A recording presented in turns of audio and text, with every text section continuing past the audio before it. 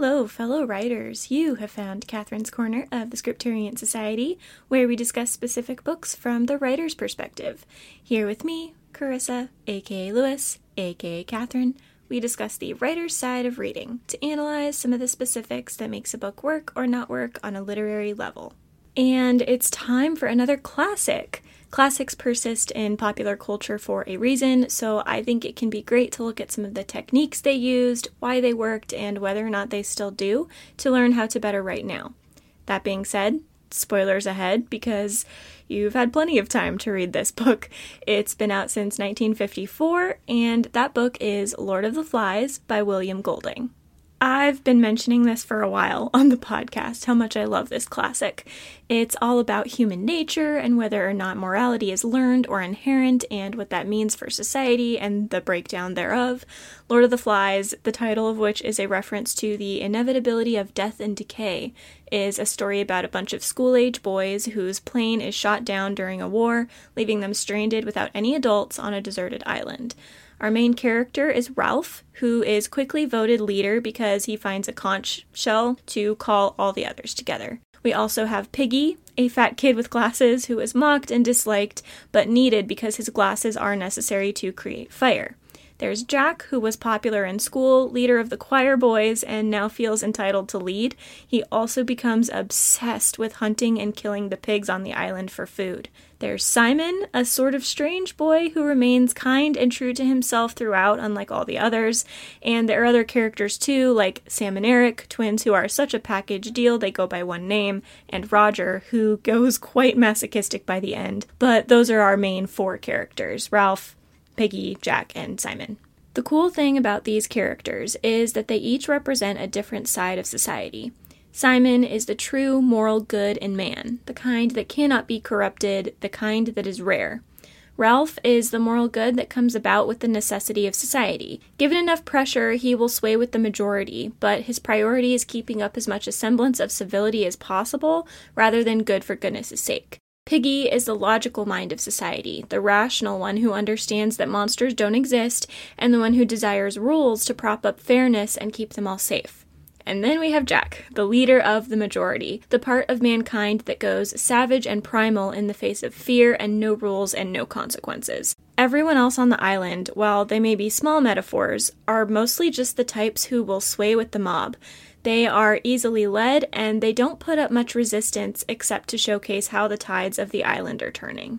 The most interesting thing about this metaphor between the four boys is that of all the boys on the island, Simon and Piggy are the only two to be killed while stranded. A few other kids die, but not by name and not, quote, on screen, so to speak. But Simon is killed trying to warn the others that they are actually safe, that there is no monster, except maybe each other, that they are simply misinterpreting their fears of the island.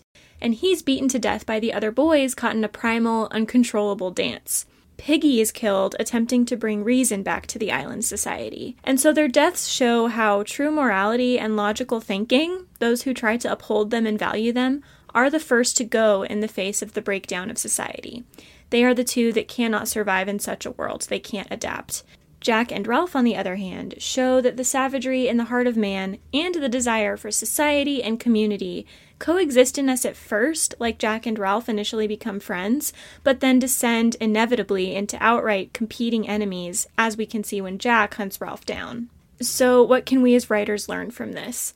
When we talk about theme and meaning in our writing, using our characters to represent different worldviews can be a great way to showcase discussion and debate without preaching at the reader. Jack and Ralph's arguments never feel forced. They're relevant. When they fight about whether or not the signal fire or the hunt for food is more important, we can see the true conflict between the two. And yet, Golding is also using this to make a higher point about conflicting desires between not only members in society, but also the pieces within each of us. So if there's a specific purpose behind your writing, if you're making a political point or religious point, if you have a message to communicate that's new or often strawmanned or simply important to you, cultivating characters that are metaphors can be a great way to do that. And in Lord of the Flies, we can see that this won't necessarily make them one-dimensional. I think that's often the fear with this tactic, that you'll end up making characters that are too predictable or stereotypical. But the characters in this book are not flat. In a 12-chapter, less than 200-page book, all 4 of these characters, and even many of the side ones, take on real character development and characterization. Ralph is really understandable, trying to keep control and prevent savagery for the sake of rescue, but he also has the flaw of initially dismissing Piggy and bullying him in order to remain popular. He also becomes less effective as time goes on. Jack is arrogant and horrible and inevitably violent, but he does have a point about the food and does provide for the rest of them. Simon is a morally good person, investigative and reliable, but he keeps secrets and talks to rotting pigs' heads.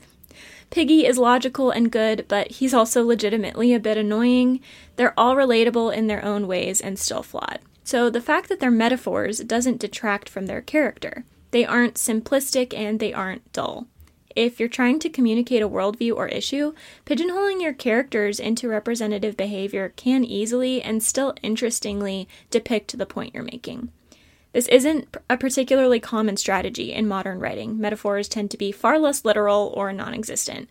But I think it's a tactic that adds layers to your story and provides a lot of food for thought for the readers who desire it. Jack and Ralph's conflict, Piggy's behavior, Simon's death, they all make sense on that surface level reading. But readers who want to can dig deeper and still find something meaningful there. And that's where I think the difference between an entertaining and a good book will come into play. Also, a brief mention of why it's so heartbreaking and yet so good that Simon and Piggy die in this book. Golding is making a point that requires stakes. A bunch of boys going mad would be more funny than revealing if there were no chance of ultimate consequence. He therefore doesn't shy away from killing characters, all of whom, by the way, are children. The oldest in the group, Jack and Ralph and Piggy, I think are 12? 12! The morality of man, Golding is saying, is corrupt to the core, even from childhood. No one is innocent. The guilt of society is, for most people, the only thing preventing them from outright savage evil. Fun point? No. True? I think so. That depends on your worldview, but I always thought the Lord of the Flies theory made more sense than Robinson Crusoe or anything else implying inherent good in humanity. To drive this point home, Golding has to showcase the consequences of savagery. These boys don't even feel much guilt. After Simon's death, they each actively try to forget what they did, or blame it on the others, or the environment, or Simon himself. This is evidence of natural evil in the heart of man. And yet Simon and Piggy existed. They are possible. We should strive to be like them, not Jack or even Ralph. Though Simon and Piggy are the sacrifices, they're only the sacrifices when things go wrong. A lack of people like them is indicative of a point of no return, a negative tilt to society. If everyone on the island had been like them, they all would have suffered less and been rescued quicker. Their rescue, as it is, was merely an accidental fluke when Jack lit up the island trying to smoke out Ralph. And maybe that is the cycle. Our own destruction eventually comes around to force the necessity of society again. But if we could all be a little more like Simon and Piggy, maybe we could avoid the worst parts of the cycle in the first place. So when you're writing, treat character deaths the way Golding treats these. He isn't arbitrarily killing people off, though I do think there are stories where that can work, like with a Game of Thrones effect. But he also doesn't avoid killing altogether. Their deaths are vague, actually. When Simon dies, it's described so distantly, exactly as the boys themselves are feeling it, that you're questioning for about a page what even happened, where Simon is. He couldn't truly be gone, could he? And then the end of the chapter confirms it. There's no gore, there's no excessive driving home of the point. There's just the action and the emotion afterwards. This is a great way to write, implying and indicating so the reader can wonder and imagine before ultimately being given the true, concrete, concluding statement. This is how Piggy's death goes too, and it leaves us feeling like something's gotta give, that we can't possibly be reading this right, until it's confirmed in Golding's prose. Depending on your genre, know whether or not character deaths will be realistic or contribute to your theme. There's a reason no one really dies in Pride and Prejudice. There's a reason someone does in The Great Gatsby. And there's a reason that there's death, and these specific deaths, in The Lord of the Flies. Like Golding, understand what you're trying to say in your writing and use this to inform how many characters should reasonably die and who they should be so to best communicate your theme. Don't shy away from it entirely, but don't get too gung-ho about it either. Simon and Piggy's deaths were so effective because they felt unexpected and yet so inevitable once they were done. That's the effect you want to create, and it can be hard, but the best rule of thumb is to choose them sparingly and to choose them purposefully. What is lost once Simon dies? What is lost once Piggy dies? It shouldn't so fundamentally change the atmosphere of the story that readers feel jolted or tricked, but it also needs to carry consequences. These two deaths, as well as the few off-screen that are implied, are effective because they met this middle ground. So my advice is to hint at deaths as they are happening, then provide a concrete statement for readers so they have clarity, and choose those deaths carefully. Be open to them, but not obsessive. Now let's talk about symbolism. People sometimes mock symbolism these days, that readers or teachers or scholars overanalyze the meaning of small details, but there is true symbolism, and Lord of the Flies is chock full of it. Let's start with the conch shell. It's so hard to say. Conch shell. Ralph finds this in the first chapter. It's pretty, it's perfect, and it's practical because it can be used to call meetings by blowing into it. When the other kids see Ralph with this conch, it gives him immediate authority. They vote him to be their leader. They do this almost exclusively because he is the one that originated with the conch. It also becomes an object someone must be holding at a meeting in order to speak. Piggy and many of the others take comfort in the authority of the conch, knowing they can speak and that others cannot abuse them as long as Ralph holds it in his control. The conch becomes this symbol of order and authority, of the power society has over the behavior of its people. It symbolizes the rule of the civil majority. It's not particularly earned. It's kind of like when politicians get voted in because they're attractive. But it is useful and potentially necessary for Ralph to be our leader. And as time goes on, that conch gradually loses that authority until ultimately it breaks. And this is the moment Jack convinces all the others to hunt down and kill Ralph. His authority and the very existence of a civil society are gone. The conch, how it is perceived, and its destruction backs up the plot and characters of this story. It's consistently mentioned, consistently around, and that's what makes it a really effective symbol, the kind of thing a reader can point to and understand on a specific level. Symbols are both specific and broad, an image that distills the story down to its essential details that can then be extrapolated outward. The conch is specific to the island, it's specific to this story, and yet it is also saying something about society in general. This is what authority is, tentative and yet powerful. This is what society is, tradition and ritual for the sake of comfort, and it's really effective. Another symbol is the Lord of the Flies himself. When Jack kills a pig, he stakes its head as an effigy and offering to the monster they're beginning to suspect is on the island. When Simon stumbles across this pig head on a stake, he talks to it and it speaks of death. It says he can't escape it, that he stayed too long and now his fate is sealed. Simon dies basically immediately after this. It's not only a symbol, therefore, but also foreshadowing. It speaks to the metaphor of the title and showcases just how far these boys are descending into madness. They're making sacrificial offerings to a monster in order to stay safe. That's when you know it's gone too far. That's regression, not progress. It's also interesting that rescue only arrives once Ralph destroys the effigy. The other boys are worshipping it, but he despises it just as society despises death. We don't speak of death in polite society. We avoid it and ignore it until it stares us in the face. And Ralph tears it down, making rescue apparently possible. So the symbol is not only plot relevant, we're not going off on a tangent with a self-important symbol, but it's a significant symbol for what the boys are experiencing internally and utilizing a natural element of the setting to do so. Again, good use of a symbol. And there are others. We have Piggy's glasses as the scientific progress of man to better the species, to make fire and grant security, fought over by the savage. The signal fire as a touchstone of the boy's mindset and priorities. It's especially interesting to me how Jack's face paint can be interpreted today. Jack eventually dons face paint, it's like mud, in order to camouflage and hunt the pigs. And the moment he puts it on, he claims he's no longer bound by his preconceived notions and morality because he's disguised. He could be anyone. Now, Golding wrote this book significantly before the advent of the internet, and yet Jack going feral and feeling free of consequences and limits once his identity is blurred is a total representation of how an internet persona makes people feel, more confident and more justified in bullying and bashing and threatening. Disguising an identity gives people the impetus to act on what their morality or society would ban them from if they had to wear their own face to do it. It dismisses consequences, and that's what savagery is.